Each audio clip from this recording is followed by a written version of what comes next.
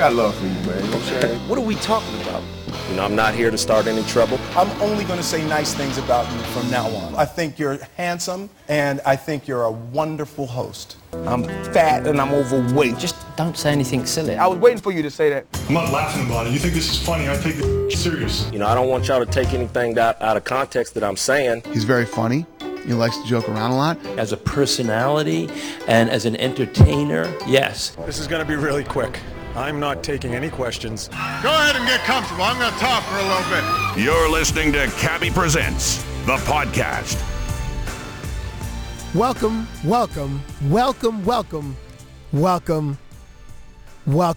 to the show. My name is Cabby Richards. Thank you for the click, the download, and or the subscription. I appreciate it. I am saddened that the best 3 months of the calendar year are now behind us. This is tough. Because autumn, and I don't even know if anybody even calls it autumn, is here. I mean, the best part about the fall is that it's a very busy time in sports, and the gargantuan, ginormous machine of the NFL is upon us. Just thunders down with its cleat and its huge apparatus just crushing us in the head with 48 hours of news coverage in a 24-hour sports cycle. But I like it, though. Did anyone else gain 8 pounds opening weekend of the NFL season? There's an expression, the food baby, or the itis, as some people might refer it to, when you eat like a serious meal of food. I ate a food Buddha, and my Tennessee Titans won, so I was happier than a kid at Toys R Us. Everything was good. So I'm going to start something next week called My Guy Mondays, and a few of my friends will be passing by the studio each week, and we're going to talk the same thing we do here, pop culture, sports, and dude stuff. It will be light on information, but heavy on entertainment. So hope you guys can check those every Monday. You're about to hear a balanced conversation with a good friend of mine, another host that started in this city and has been making huge strides in the United States like so many other talented Canadians do in the entertainment business. He joins me on the phone right now. If it's going to be an interview, I'm going to conduct it. So I'll answer my own questions, ask myself the questions, then give y'all the answers. The last time we spoke, we stood on a sidewalk catching up during the Toronto International Film Festival. He was dressed sharply in a blue suit, eating a salad in between movies, while I, like an out-of-shape fat gym teacher, was coming from the gym in an ugly sweatsuit. Working for the LA Bureau of Entertainment Tonight Canada, Matt Babel was filing stories during the most celebrity-filled 10 days of the year in Toronto. For the better part of a decade, he interviewed musicians and artists on Much Music, was a heartthrob to teenage girls and young women, and my nemesis before moving to New York to anchor the desk at Fuse News, which is weeknights at 8 p.m. for our American listeners. The rest of you guys, like myself, got to catch it online. I'm happy to be joined by Matt Babel, my nemesis. Hello, sir. Welcome to Cabby Presents. It's quite the intro, bro. It's quite the introduction there. Well, you know, I had to dig deep. Yeah, you did. You were digging. You were digging very deep. Yes. On Instagram and Twitter, you can chart his adventures at This Is Babel. That's ThisIsBabel. At This Is Babel. How come you don't tweet more often or I was post just going to say that, bro. I really got to work my social media game. It's lacking right now. My social media, my Twitter game, my Instagram game, I got to get it all up. What? But why, though? It's just, I don't know, like, I'm not from that school of thought, I find. Like, it's interesting for, like, our generation who's still in touch with, like, you know, the younger generation, you know, kids in their early 20s and stuff, like, that's how they're programmed. Like, I'm not programmed to pull out my phone and take a picture of something that's amazing. I'm not programmed to be tweeting. So, like, if I don't constantly remind myself, Like, I don't do it. So sometimes I'll get in the mind frame, people notice, they'll be like, yeah, you go on spurts where you tweet, because I'll make a conscious effort to know that I have to do it for X amount of period, especially for us, to stay relevant and let people know what you're doing and build up that following. But it's like, if I'm not consciously thinking about it, it's not happening. I don't understand how that's not on your mind, though. Like, just even as an information source. I mean, okay, forget Instagram, but even, and maybe you do read Twitter to get information, but like just even to just stay up on what people are talking about or what's out there. I read it and check it out, but it's more like I miss moments. Like, you know what I mean? It's more like I'll miss a moment, like especially Instagram, because like, a lot of the time I find it's super difficult. Especially some of the people I'm around, they don't want to be Instagrammed. They don't want to be like, I'm not a photographer, so like sometimes it's hard to like pull out your camera, just take a picture of somebody, especially in the environment sometimes I'm in. It just doesn't go like that. Yes, and we will get to some of those environments, because didn't we hang out in Utah, like randomly? We're in Park City during Did we hang out during the film festival? Yeah. What's that one called in Park City? Oh my God! Yeah, because we went to that Drake party. Yeah, and okay. I'm gonna pause there. I'm gonna stick a pin in that and get back to it. Sundance. Oh my gosh, I can't believe I forgot about Sundance. So anyway, where in the world are you, Matt Babel? Right now, I'm sitting at my desk. I'm in New York. I just left a little gathering. I'm hopefully going to go to a couple Fashion Week events tonight, so I'm just kind of sitting at my desk. I was at an event. I came back to a nice quiet space to give you a call. I appreciate that. And how long were you in Toronto for most recently? 2 days. That's it, like two nights? 2 days. Or one night? Yeah. In and out. And what were you doing here? I came to see the Made in America film. I was at Made in America in Philadelphia. We met some of the people who were responsible for kind of putting that festival together, and they were telling me about the doc. And then, like, the other thing, it's so hard to keep up with people. So when you have an opportunity to kind of keep up with them in a very organic fashion, like, I'm just realizing more and more you got to take advantage of those options. So it's like you meet them there, and there's someone substantial. Chances are there's a lot of those people I won't probably see. Oh my God. What are you oh my godding about? I'm at work, and oh my God. I came back to the office, and the show we taped today is now playing on the TV in the office, and I'm looking at my outfit, and it's embarrassing. What do you mean? What is it? What are you wearing? It looks like I'm wearing my little brother's sweatshirt right now. It's just embarrassing. What do you mean? Like, what's on it? A Care Bear? It's just, it might as well have. It just looks really small and short and tiny on me. Anyway. Guy, I've seen you in a photo shoot once, and you're fully on your Andre 3000 game.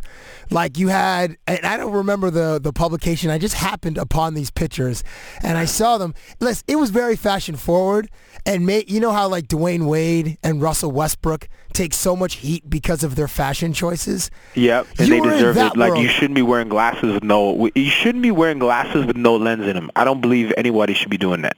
But do you ever wear glasses as an accessory? No. See, a lot of people do, and I personally don't, because I think people are trying too hard. However, they look good on some people, but I just don't do that as a personal choice.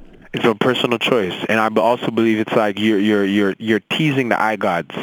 Two people, I don't mess with the eye gods, and I don't really mess around with the hair gods, because at any time they could take both away from you. So what's going on with your hair? Are you growing it out? I just saw an interview you did recently with Miguel, speaking of the Made in America festival, in which he performed on stage, and it was in Brooklyn this year, right? Or was it in Philadelphia? It was in Brooklyn this year, yeah. So what's going on with your hair, dude?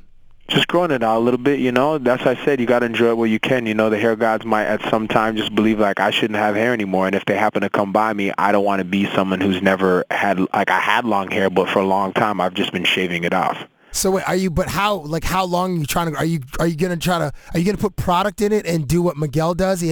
Miguel sort of has like a wave in. I was joking around with him about that, and he says he doesn't use any hair products. Yeah, right. That dude's got a perm. What do you mean? He's half Mexican, bro. So what? That's that straight shit. You're half Mexican, your dads have mixed or whatever he is, you end up with the hair that, sometimes you don't need product for. Come on, dude. He's got like half a container of Dax in his hair. Friggin' sporting waves. Dax. Huh? I can't believe you just called out Dax like that. 100%. Hey, so okay, so like right now, this time of year, it's like a lot of people have gone back to school. Millions and millions of kids have gone back to school. When you were in high school or in junior high, did you have any kind of anxiety about what you wore that first week of school? You just mentioned that you saw yourself on the air tonight. Never. I was, you know why? I was always fresh to death. Were you even at like 13? Fresh. I might not have been fresh to death, but I thought I was fresh to death. You know what I mean? Like, I thought I was always super crispy. You know, like, I don't know, I always a little bit, my mom didn't have a ton of money, so one of my aunts used to take me back to school shopping when I was a kid. And then, so, I mean, back to, I felt crispy. So I never had any anxiety. In fact, I always looked forward to going back to school. Because I spent a lot of my summers in the States. In which state? Like Atlanta. When? Like you were just in Georgia doing what? Well, my biological mom lived there, so I'd go spend the summers with her. Ah, okay. So then, so you would get clothes even cheaper because, like, exactly. back in those days, exactly. So I felt fresh to death. I always felt when I came back like I had a lot of great stuff. Did you have one piece of clothing or an outfit that you just wore out because you thought you looked as cool as you could ever look? Like, was there that one pair of Jordans or that one hoodie? I mean, I go through phases even to this day where you get an outfit and you're like, this is the outfit. It's interesting because my mom once said, you know, as we're getting older, my mom once said, she's like, you know, you never feel old.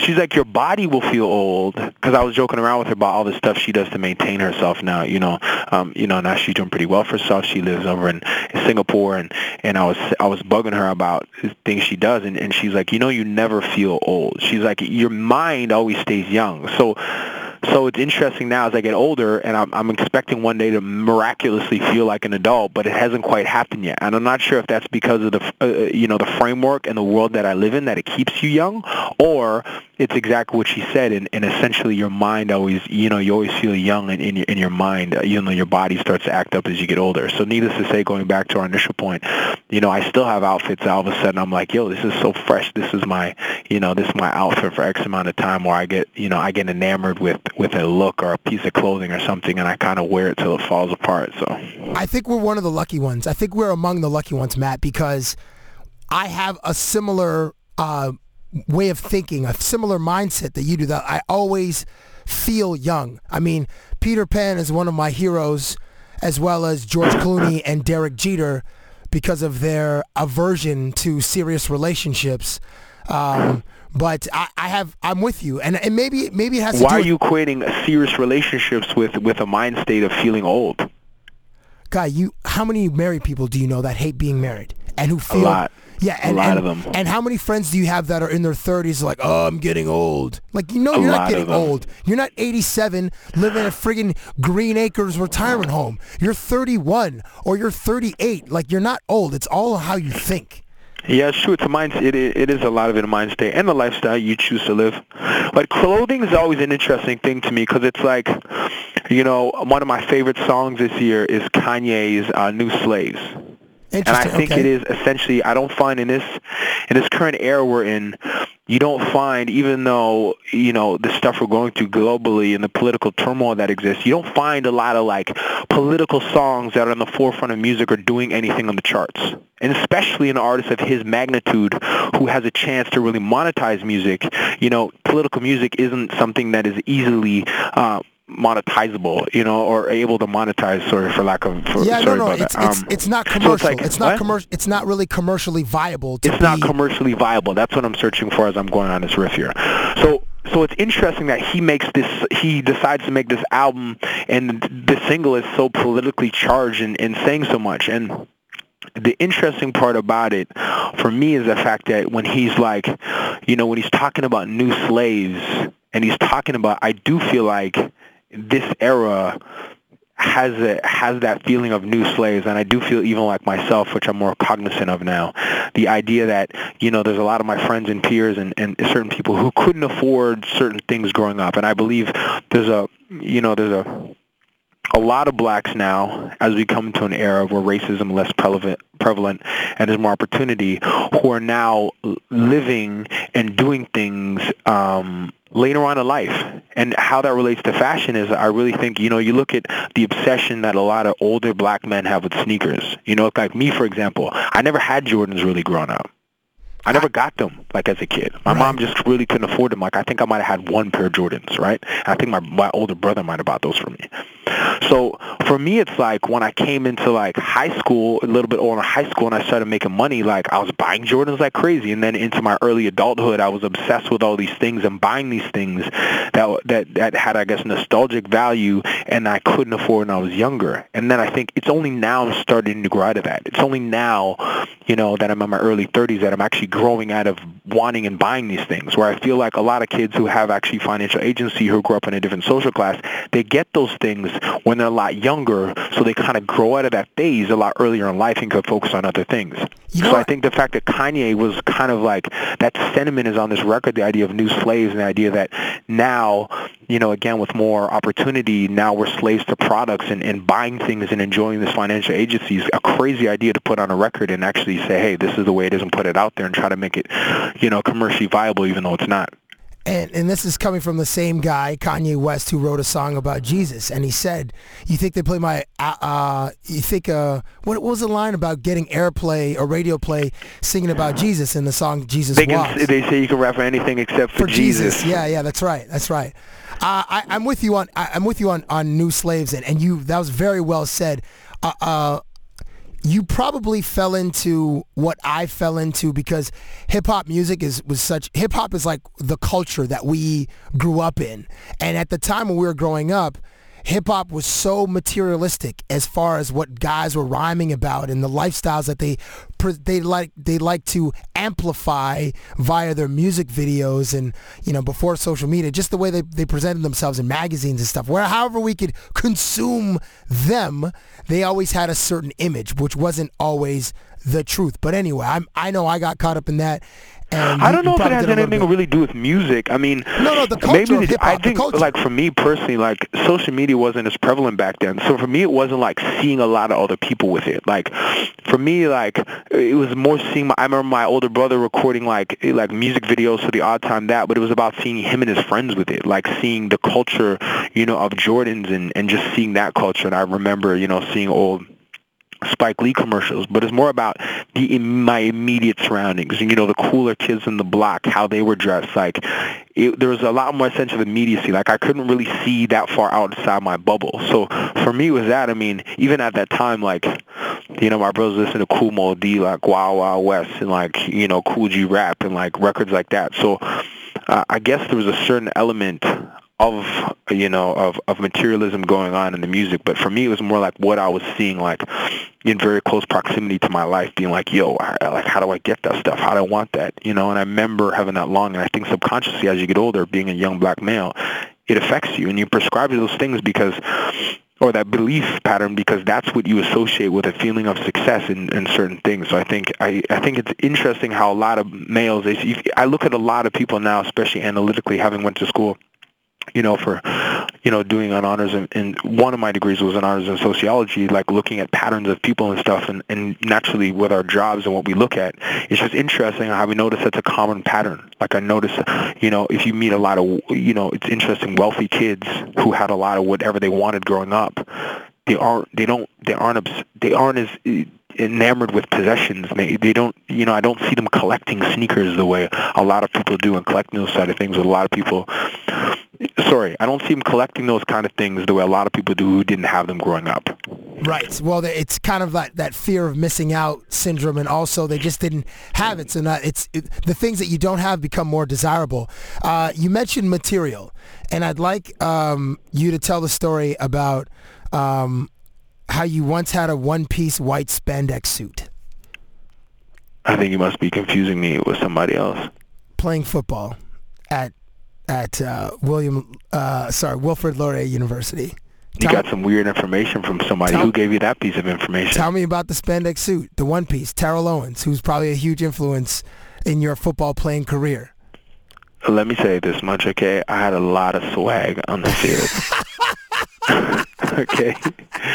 I had a lot of swags. I don't know. Your swag was on 100,000 trillion. If you could pull off a white spandex suit before Terrell Owens. Okay, at the time, you know, first of all, football season starts with a lot of training in the summer. That's okay. That's fine. Okay. Yeah. By the time season's about to come around, you naturally want a peacock. You want to stun. You want everybody to know what your physique looks like, and you want to collect a lot of trinkets for the field. So naturally, how you figure how am I going to do something, separate myself from everybody else? Right. Half of it is what people see on the field. Half of it is the jokes in the locker room. So we were gold, purple, white, is essentially where the colors everyone was wearing. Sometimes people do some black, you want to do spandex underneath.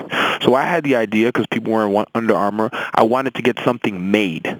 I wanted to get something custom made. I wanted some sheen to the tights. Right, okay, yeah. So I decided to get some tights made. I went and got the fabric. I was dating someone at the time. She went with me. We picked out the fabric. So then I started thinking, I'm like, well, I would like the fabric that I'm underneath my pants that's going to go over my calves to match the same fabric on my arms that I'm wearing underneath up top. So I'm like, yo, make it a oneie. So we made it a oneie, and let me tell you, a lot of people wanted that oneie. A lot of people asked me where I got it from. I'm sure they did. Whether that was a desirable item for them or whether they were trying to mock you or whatever. As long as you ran past them and caught the ball and scored touchdowns, and hey, that's all that matters. It's all that matters. That year, I believe I was second team All-Canadian, by the way. So I like how initially there was some resistance to this anecdote, and then you came around and then you added a lot of color and detail. I've never been able to talk to you about it. I only referenced it to you once, like in a text message, and you're like, "How do you know that?" And then so now finally I get to hear the story, and that's very fun. That's the story. It didn't last very long. I think I actually wore it for one game, and then come on, man, you wore that for a while. Don't even front, dude. One game, I swear, because it's hot, man. And it wasn't made very well. October, football's November. hard on the apparel. Come on, dude. You played in Canada. It gets cold by like October 1st. No, I still wore tights and I'm not saying I didn't wear undergarments, but there's professionals who make that stuff. The lady down the block who made the suit for me wasn't prepared for what it had to go through.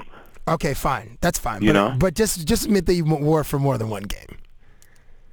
I wore one game, but I mean, just admit that you wear it for argument's sake. If we want to say two, I'll give you two. If it is going to allow us to move on from this, I'll give you 2 games. But it wasn't a full season thing or anything like that. Matt Babel, how did you make a cameo appearance in Drake's music video Started From the Bottom? How did that happen? Well, yes. First of all, you never know. First of all, Drake's the homie. Okay. That's first of all. Well, tell me about how your relationship started. I met Drake. Drake has always been just an ill dude. It's ironic when people say it's crazy, because the most interesting for me is to be in New York and be in LA and just have people not know you're from Toronto and be out and about and hear the conversations people have about him.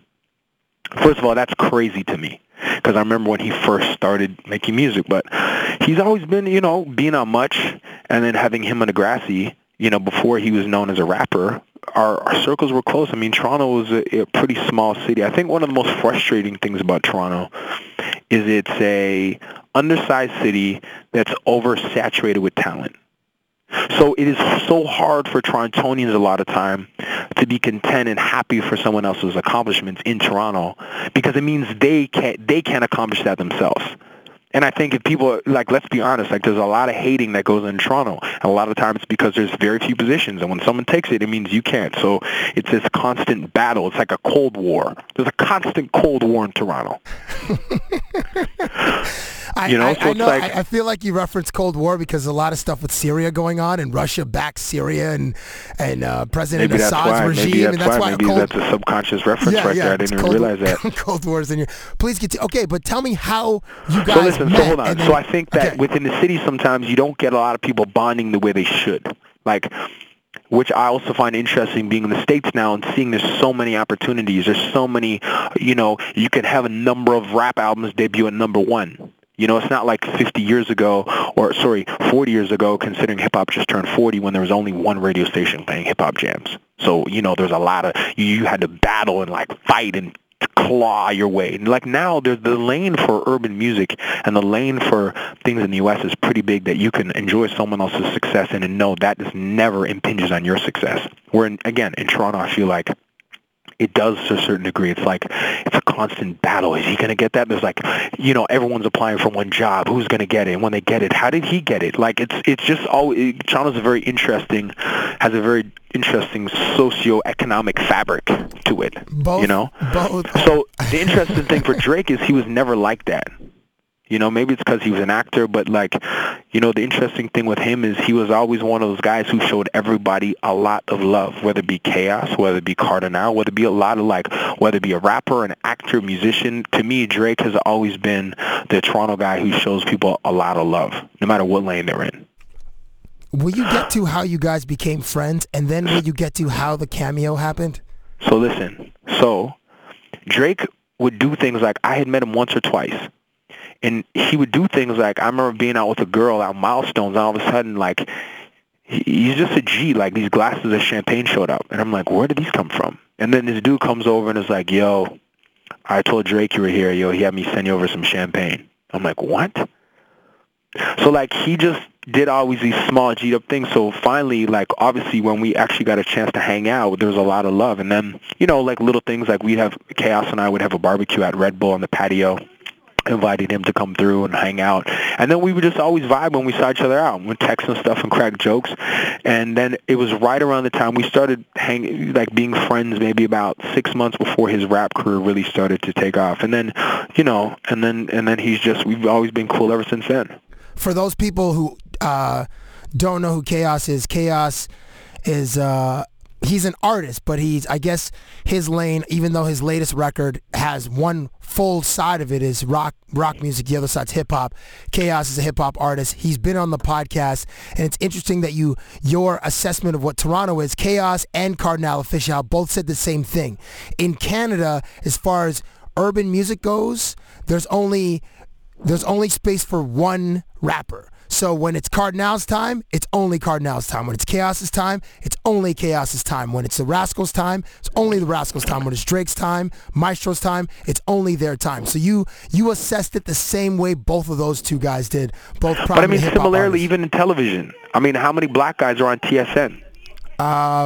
There's Dwayne Ford who does. There's like four of us. Milt, who does CFL. Dwayne Ford does CFL. Myself and Jermaine Franklin, who's out in Calgary doing who covers the Flames and the Stampeders. Have you ever hosted with one of them? No, never. Well, but they'll put, and my mom's white, so I'm just saying, like, the aesthetics of it to me are like, it's like Much Music, like, very rarely, I think the first time in Much's history they ever had two black people on the air was recently. I guess they had Tyrone and that other new kid. So when you were on Much Music, you were never on the air with Namageni? Never. I didn't even work there at the same time as her. You didn't? No. When I got hired, I worked the same time as Sarah Taylor. And you guys didn't do much on demand together? We might, yeah, of course we might have hosted, but I'm talking about guys. I filled one quota, she filled another quota. Got you.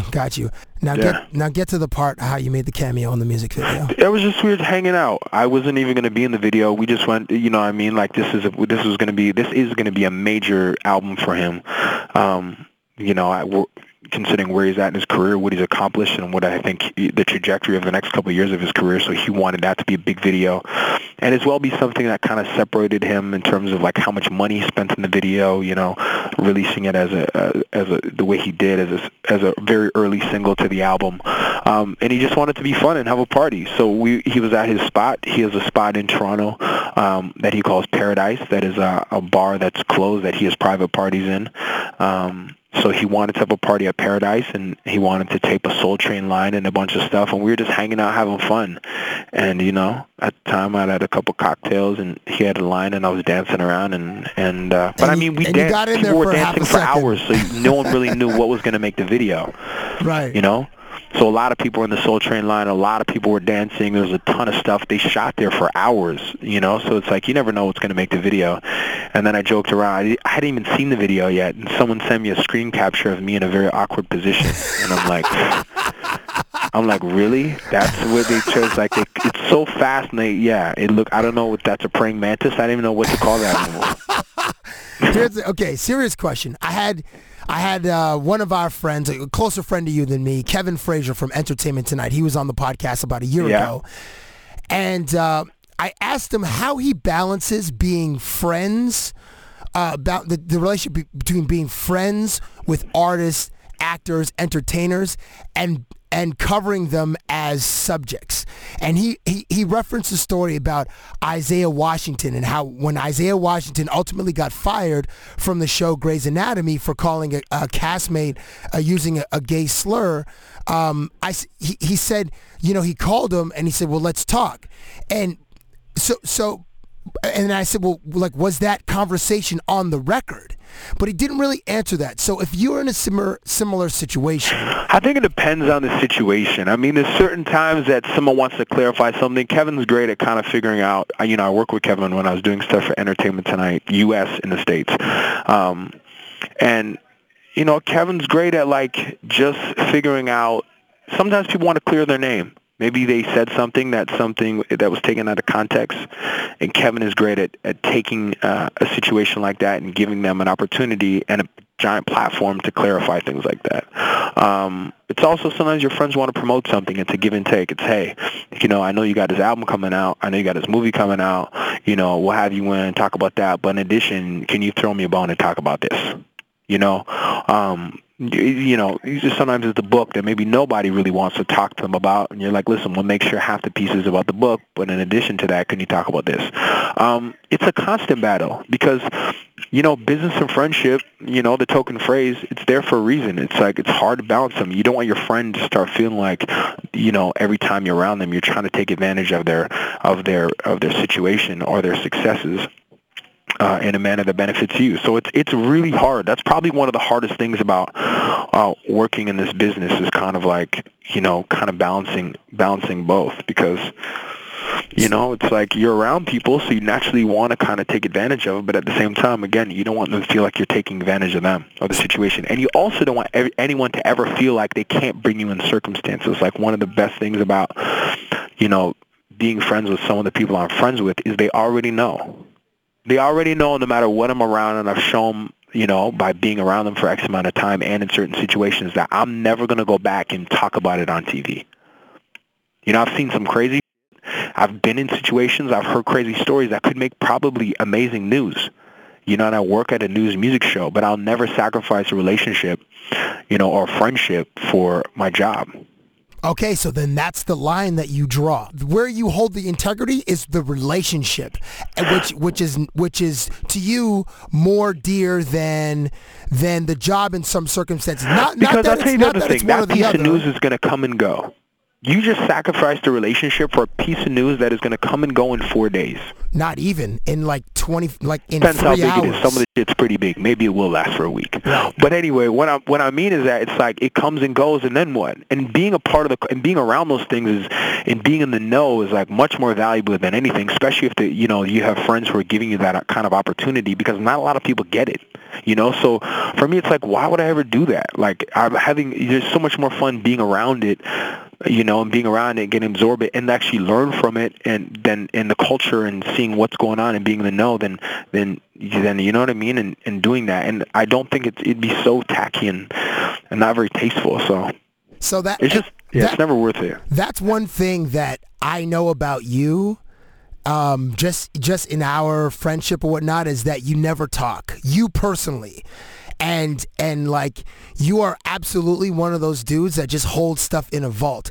Because I'm like really inquisitive, and I love details when I'm hearing stories and stuff like that. And you're not a dude that ever talks about stuff. Like, okay, so we'll talk about this Park City stuff. I was randomly in Sundance covering a celebrity hockey game that some hockey players and some actors played in. Cuba Gooding Jr. among them. And just a collection of hockey players that live in Los Angeles. And then on one of the nights that we were in Park City, we just heard that Drake was going to be at this party. So we got into this party, and then I saw Future as I was doing some laps, getting drinks, and it was myself and my man D. Future waves us into the booth. then Future goes on the turntables. Future is Drake's DJ, and they say, Drake, my brother will be here in like 5 minutes. Drake shows up with his whole crew. And then there you are. I was like, this is so random that you were, and they had, I guess you guys had been in Park City for a night or something like that, and you're like leaving that day. But I didn't know that you had that kind of relationship where you were like traveling with this crew, or were you there for work? I don't really No, I recall. wasn't traveling with them. I mean, I'll pop up sometimes where they are just because, essentially OVO's like family. Those guys are all great guys, but I wasn't traveling with them there. I was already in Park City, and I knew they were coming in and stuff, so we had went out a couple nights previously. Ah, okay. A couple nights prior, should I say? But here's the thing. Having been in the U.S., it's like there's nothing like people who are cut from the same cloth as you. So like when those guys come around, the slang is the same. It's like this hybrid of West Indian culture / American culture / Canadian culture. So it's always a breath of fresh air. If I know they're going to be anywhere, in the States, that's close to me, I'm usually there. So Drake had a song, a huge song on the second record, Take Care, which is called Crew Love. And on the chorus, Abel sings, or leading up to it, he's like, there's a room full of dudes, what you bothering me for? And I remember Drake rhyming on I can't remember which cut, but he makes reference to people at the studio giving him advice. Have you ever been in a recording studio or recording session, and when you're there, how do you play your position?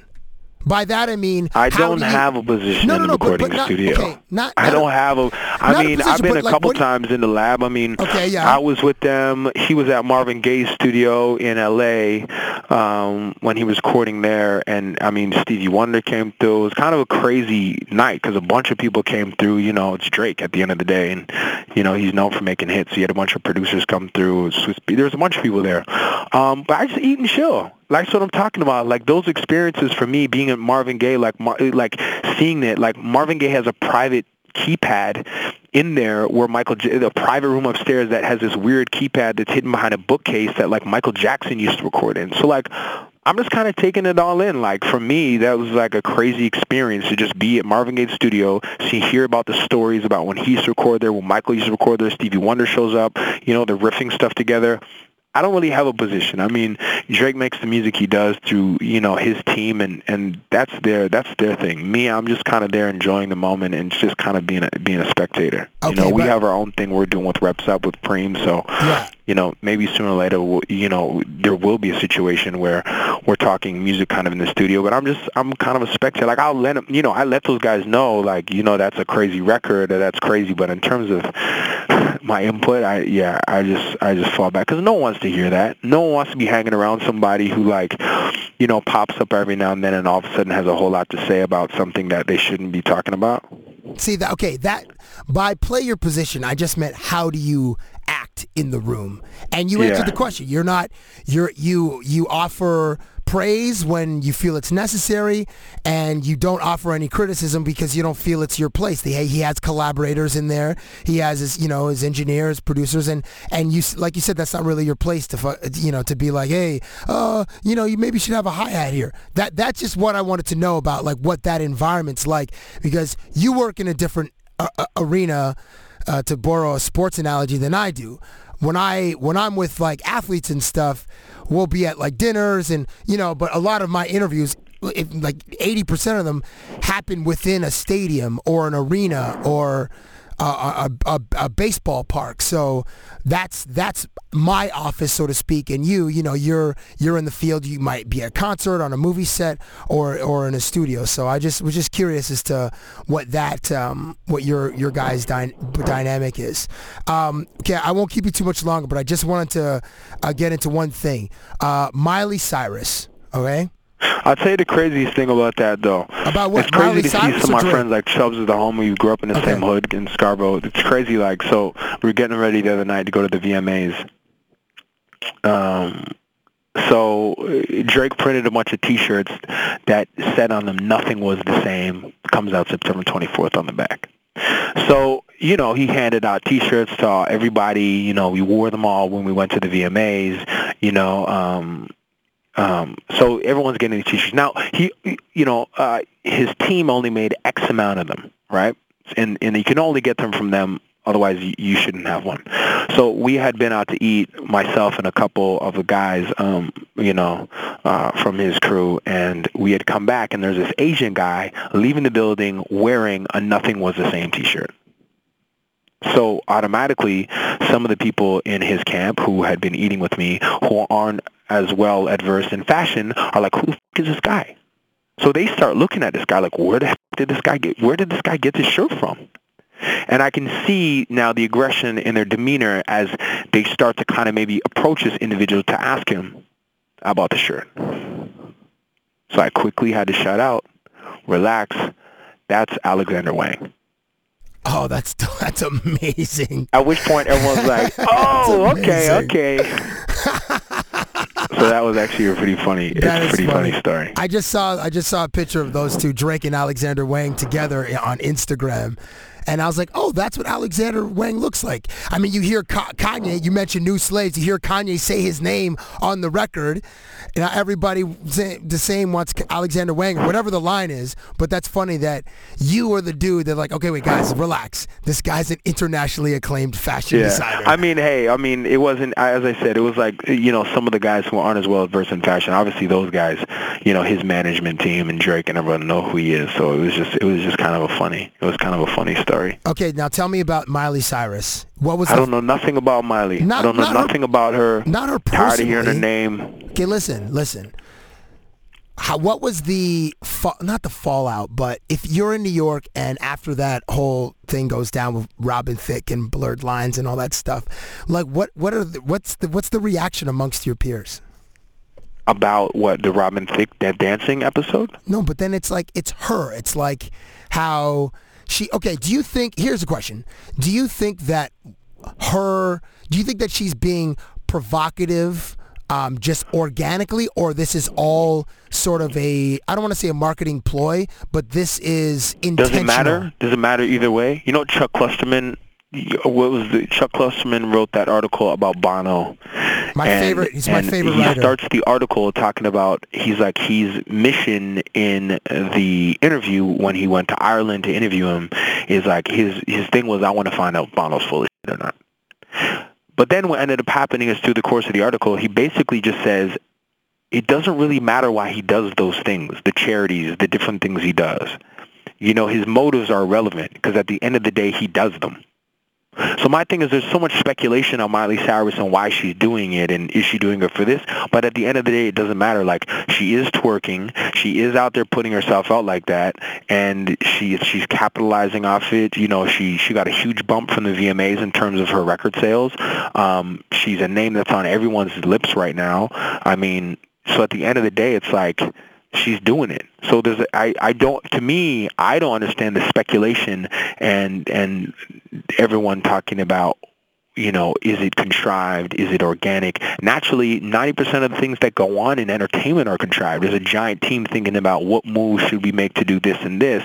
How are we going to market this person? What are we going to do? What headphones are we going to put them in? Where should they be sitting? What should it look like? What should they be wearing? Should they have a black person beside them, a white person beside them? Like, everything is so contrived. So I don't understand why this topic, everyone is so taken back by. Was this contrived?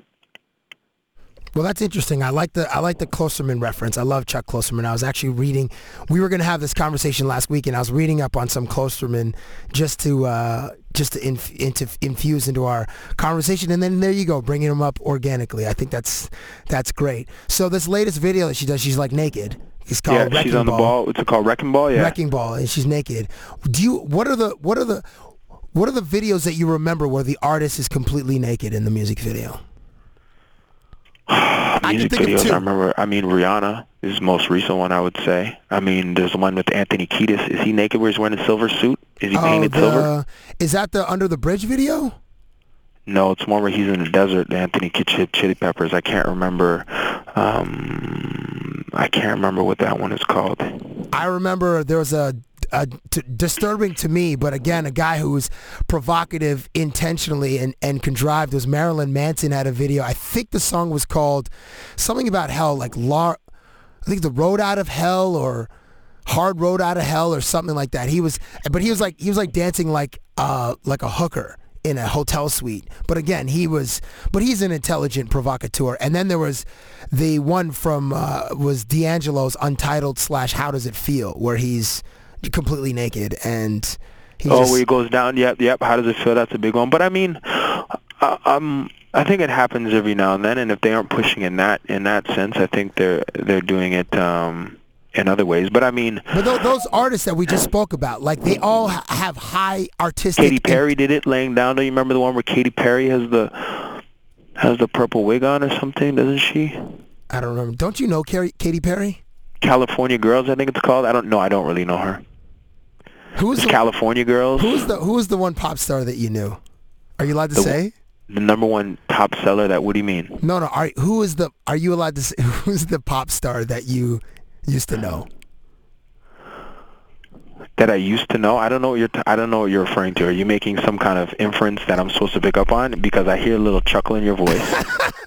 And you're asking me to say something that I don't know what you're trying to get out of me. Are you trying to get out like Blink-182 made a video? Yeah, they made a naked video. Remember, they're running down the street. Are we still in the naked video thing, or are we on to something else that I'm not catching on to? No, I want to stay in the lane where like really sexy, attractive female pop stars, and you might know one.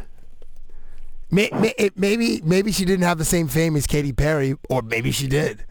I don't know what you're talking to. I don't know what you're talking about. I don't know who you're referring to. We'll have to take this particular conversation offline because I don't think I'm not trying to air out your business. I just like making you feel uncomfortable sometimes. To give you a hard time, you like to hear that little pitch in my voice sometimes? Yeah, and then have you backtrack and then you explain the full story.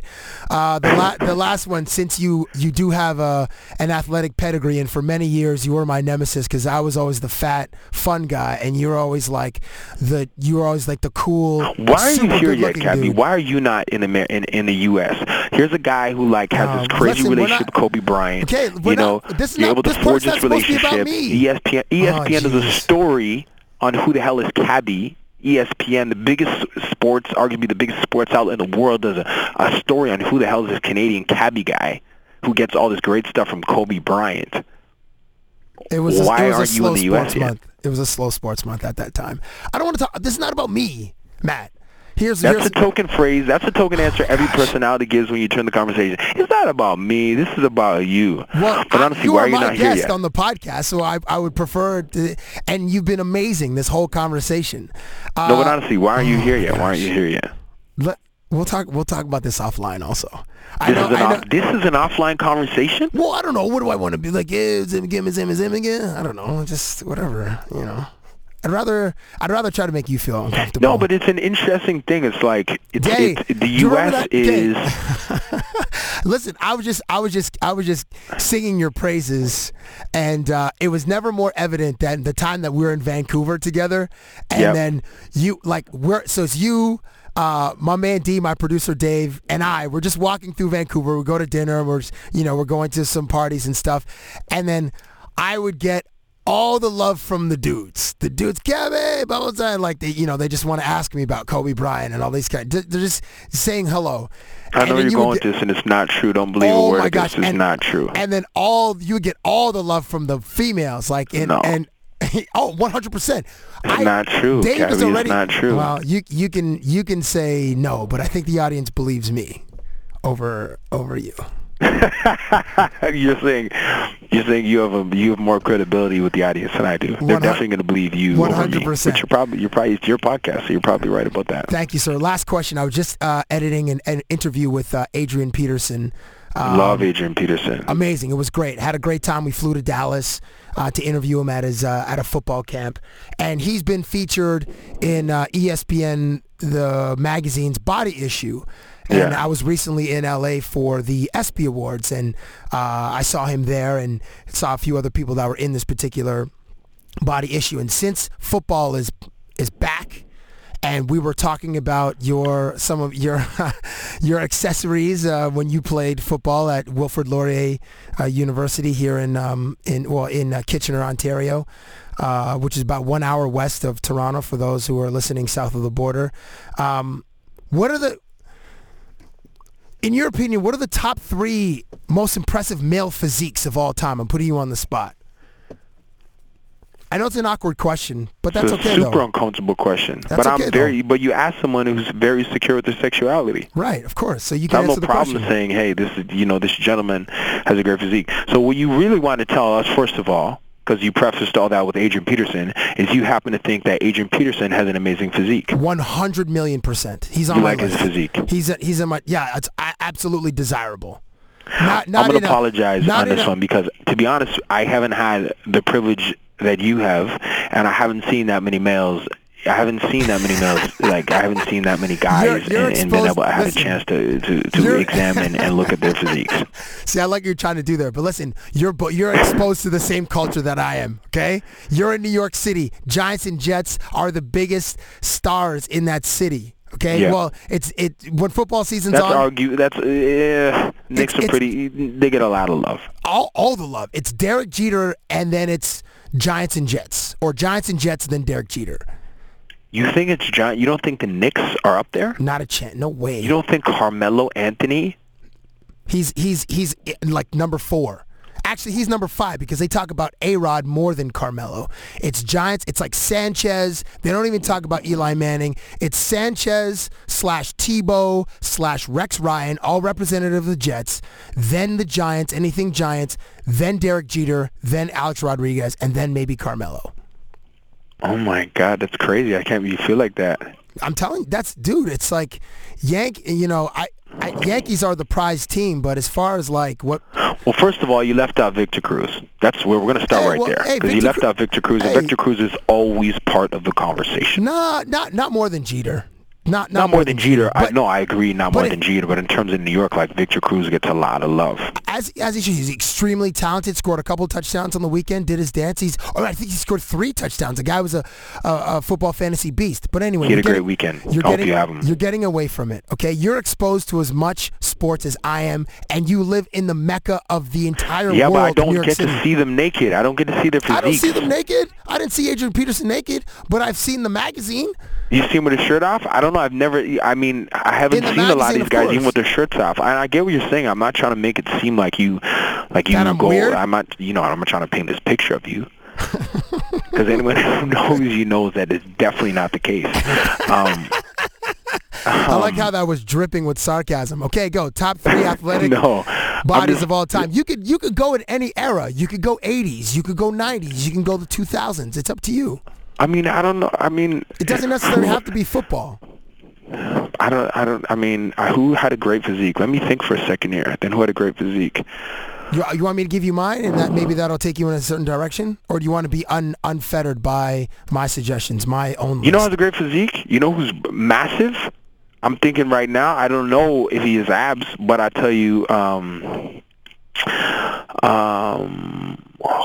my God, why am I going blank here? His name. Well, if he doesn't have abs, I don't know if he can't be part of the conversation. We're talking about like the most impressive physical specimens. Like if they're going to send a human. I'm saying, hold on, I'm thinking right now. If they're going to send a human into outer space like they did in 1979 with the Vitruvian Man, a portrait of the Vitruvian Man, that famous Michelangelo painting where the guy outstretched, he looks like a star. That famous image. If they're going to send an actual human to go interact with extraterrestrials way in the other outer reaches of our galaxy, who is the human that they're going to send to be like, this is the best case scenario for our race as a species?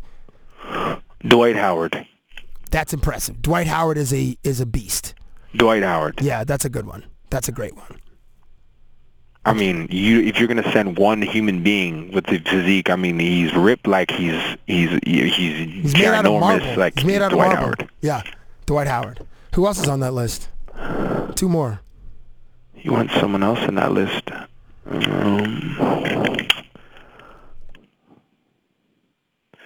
I don't know, man. I think I'm trying to.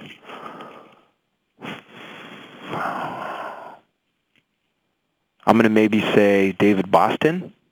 Oh, right, from the Ohio State. I like how you Remember referenced David the Ohio Boston? State. Remember him? Yeah, Like he was 200, jacked. was he 240-pound wideout? I think he was 265, 6'3". He was just ripped and Just torn. yeah, and I'm going to say David Boston was on the list. I haven't even he had a seen him. I short just career. saying, no, the size he is, how much he works out, how fast he was of a runner, and a wide receiver. He had to be shredded. And I used to see his arms and stuff when he was playing games. Was jacked. He was jacked. That was a great one. That's off the board, but nice work. Nice recall on that. Arizona Cardinals, David Boston.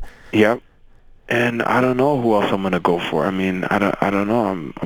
I don't know. Those are two specimens. I give you two different sports. I would like to go to another sport just to give you Boxing, round it boxing or soccer. Well, I could go with the obvious ones, or I could try to pick someone off the board. Off the board. I don't think soccer players, to be honest with you, when you say a specimen, like you have to have a certain amount of girth and muscle to shred it up to actually have that crazy specimen. Like, I mean, like soccer players are all in great shape and they all have abs, but they're not really jacked up built guys. So when you say like a specimen kind of build, when you describe what you're talking about going to outer space and stuff, okay, if you're talking about going to another planet, if you're talking about having someone represent mankind, I don't know if I'm thinking soccer. Okay, that's fine. Because that's lean muscle, lean, elongated it's very lean tendons. muscle. That's it's like Brad sending Pitt Fight Club type shit. Right, you might as well send Usain Bolt to space. Exactly. The symmetry, exactly. It's being 6'6". I mean, yeah, I don't know. Yeah, those are two specimens right there, though. Do you still look the same, Matt? Can we send you to outer space? You used to have those muscles like in the D'Angelo video. You had the I V, did. you had the trail. Remember how I told you about how you in your mind you're still young, but your body's not as young as it once was? I don't know if I believe that about you. No, I mean I'm all right. I'm all right. I mean, I don't have 8 abs anymore, but I mean 6 is okay. 6 all right?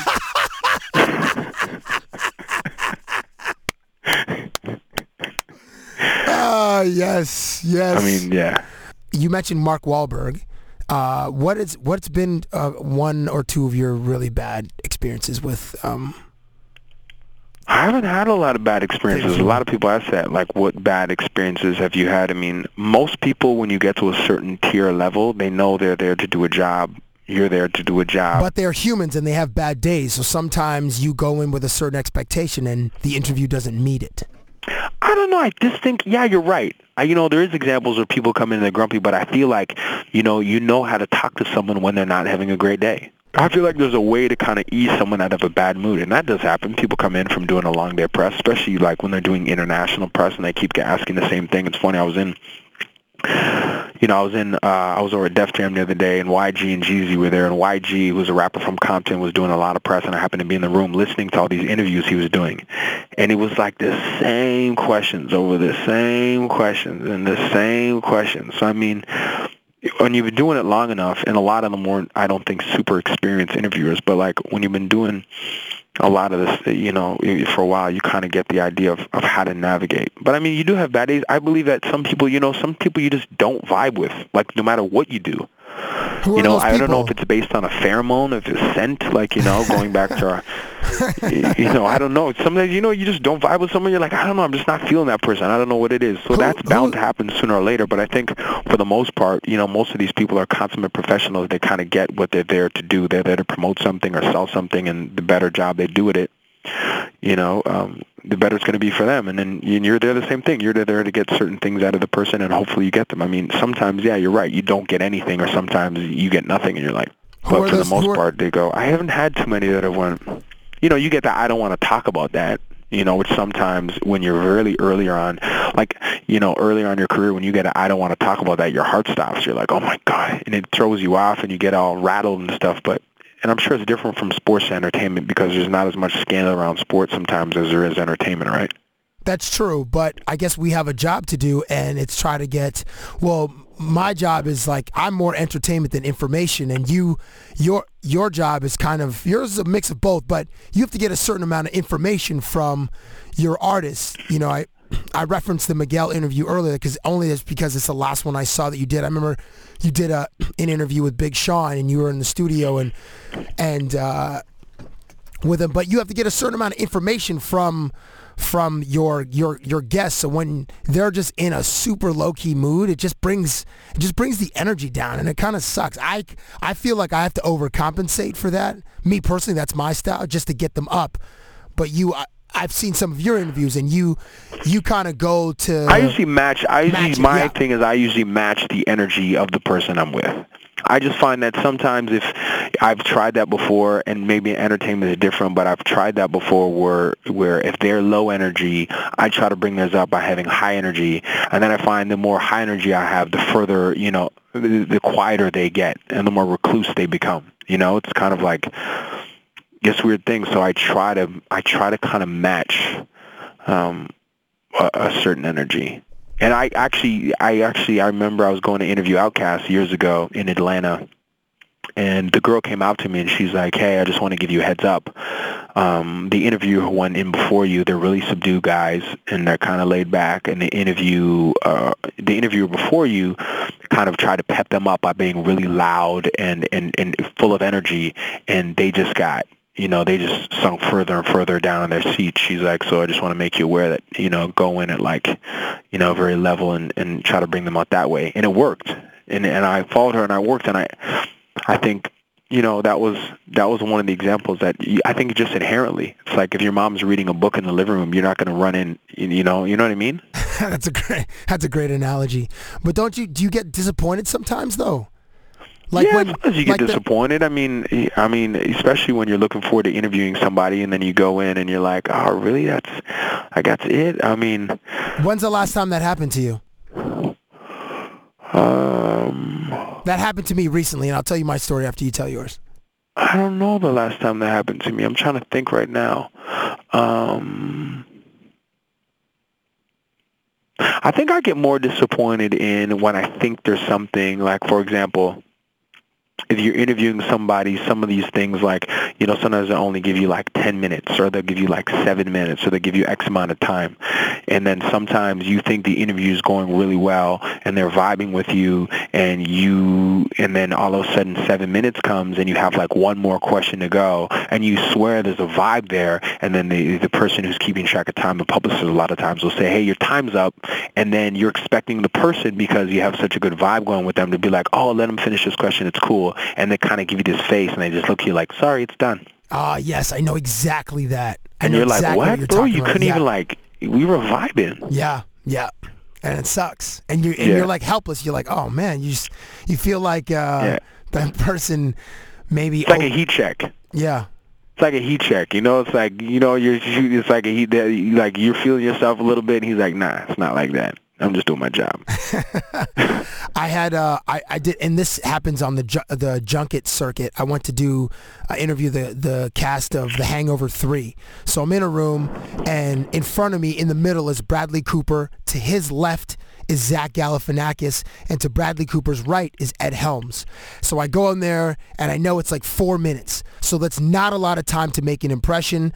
So Zach Galifianakis was awesome. Ed Helms was awesome. I brought them these mullet wigs, and actually Bradley Cooper wore the mullet wig, and Zach Galifianakis was great. He's like, he started acting Canadian because I identified myself as Canadian going into the thing, and then I brought Ed Helms a keyboard, and I'm like, "Hey, in the Hangover movies, you always play a memorable song. For this interview, can you play a memorable song?" And he just made up a song like on the spot with this keyboard that I bought in Toronto, and I flew all the way to Las Vegas to interview these guys. But Bradley Cooper was not feeling it at all. And it's almost like the energy of Galifianakis and Ed Helms was like picking him up, but he didn't go for it. He was just like, it was one, and I for lack of a better term, it was like he was too cool for school. And I was so disappointed, man. But the other two guys were amazing, but that was the last time I was really disappointed by someone who I'd never interviewed before. I had a certain level of expectation, and it just didn't pan out. I'm trying to think. That's a great story. I want to compete. listen, there's no I want to outdo your disappointment right now. There's no competing with my awkwardness and what I bring to interviews. It's like Nardwuar times 1,000, and only when Nardwuar at the very end of his interviews, where he freezes for 45 seconds just to get a reaction from his guests. That's my favorite part. But I love Nardwuar. Like that guy's. I don't know if there's anybody who's more researched than him or his staff in the interviewing game, whether that's print or radio or on television. Yeah, he put producers in a very difficult position because now you're like, yo, how does this guy know all this? Yeah. It's out there. Yeah. That guy digs like it's the friggin' gold rush, like it's Klondike, like they're looking for oil depositories in the Arctic. I don't know where I was going there. Sounded good, though. Thank you, my dude. I don't want to keep you. I do appreciate this, man. This was great. Thank you, Matt Baby. Yeah. I'd like to know about your life, but maybe we'll flip it one time and I'll interview you on the podcast. Sounds good to me. Next time you're in the city, my dude, if you have an hour to spare, but you only come here for 48 hours. So for one of those 48 hours, and 16 of those hours are sleep, so really I'm working with 32 hours. If one of those 32 hours you can slice me off, then let's do it. Well, we're working on this label. That's the other thing we're working on right now, this label thing. With Preem. Yeah, which is great. So, which I can't speak too much about. Okay, well then we'll wait till you can speak about it, and then come on and we'll speak about it. I'm gonna do something on it. At This Is Babel on Twitter. At This Is Babel on Instagram. His last name is spelled Babel. Please do some more tweeting. No, it's at Matt Babel on Instagram. I know I messed up. What? It's not This Is Babel? No. Excuse me. It's at Matt Babel. Is that MATTE? BABEL? Yes, sir. Okay. Not This Is Matt Babel, just at Matt Babel. Just at Matt Babel. Okay. I know. See, I messed it up. I messed it up. Oh, jeez. Were you? Social media game. I told you I gotta get. Anyway. I appreciate it. It's always a pleasure, man. It's good. It's good to talk to you. It's good to hear from you. All that great stuff. Thank you, Matt. Do me a favor, bro. What's that, my nemesis? Anything for you? Just keep it clean, man. Always, my dude. Thank you for listening to Cabby Presents, the podcast.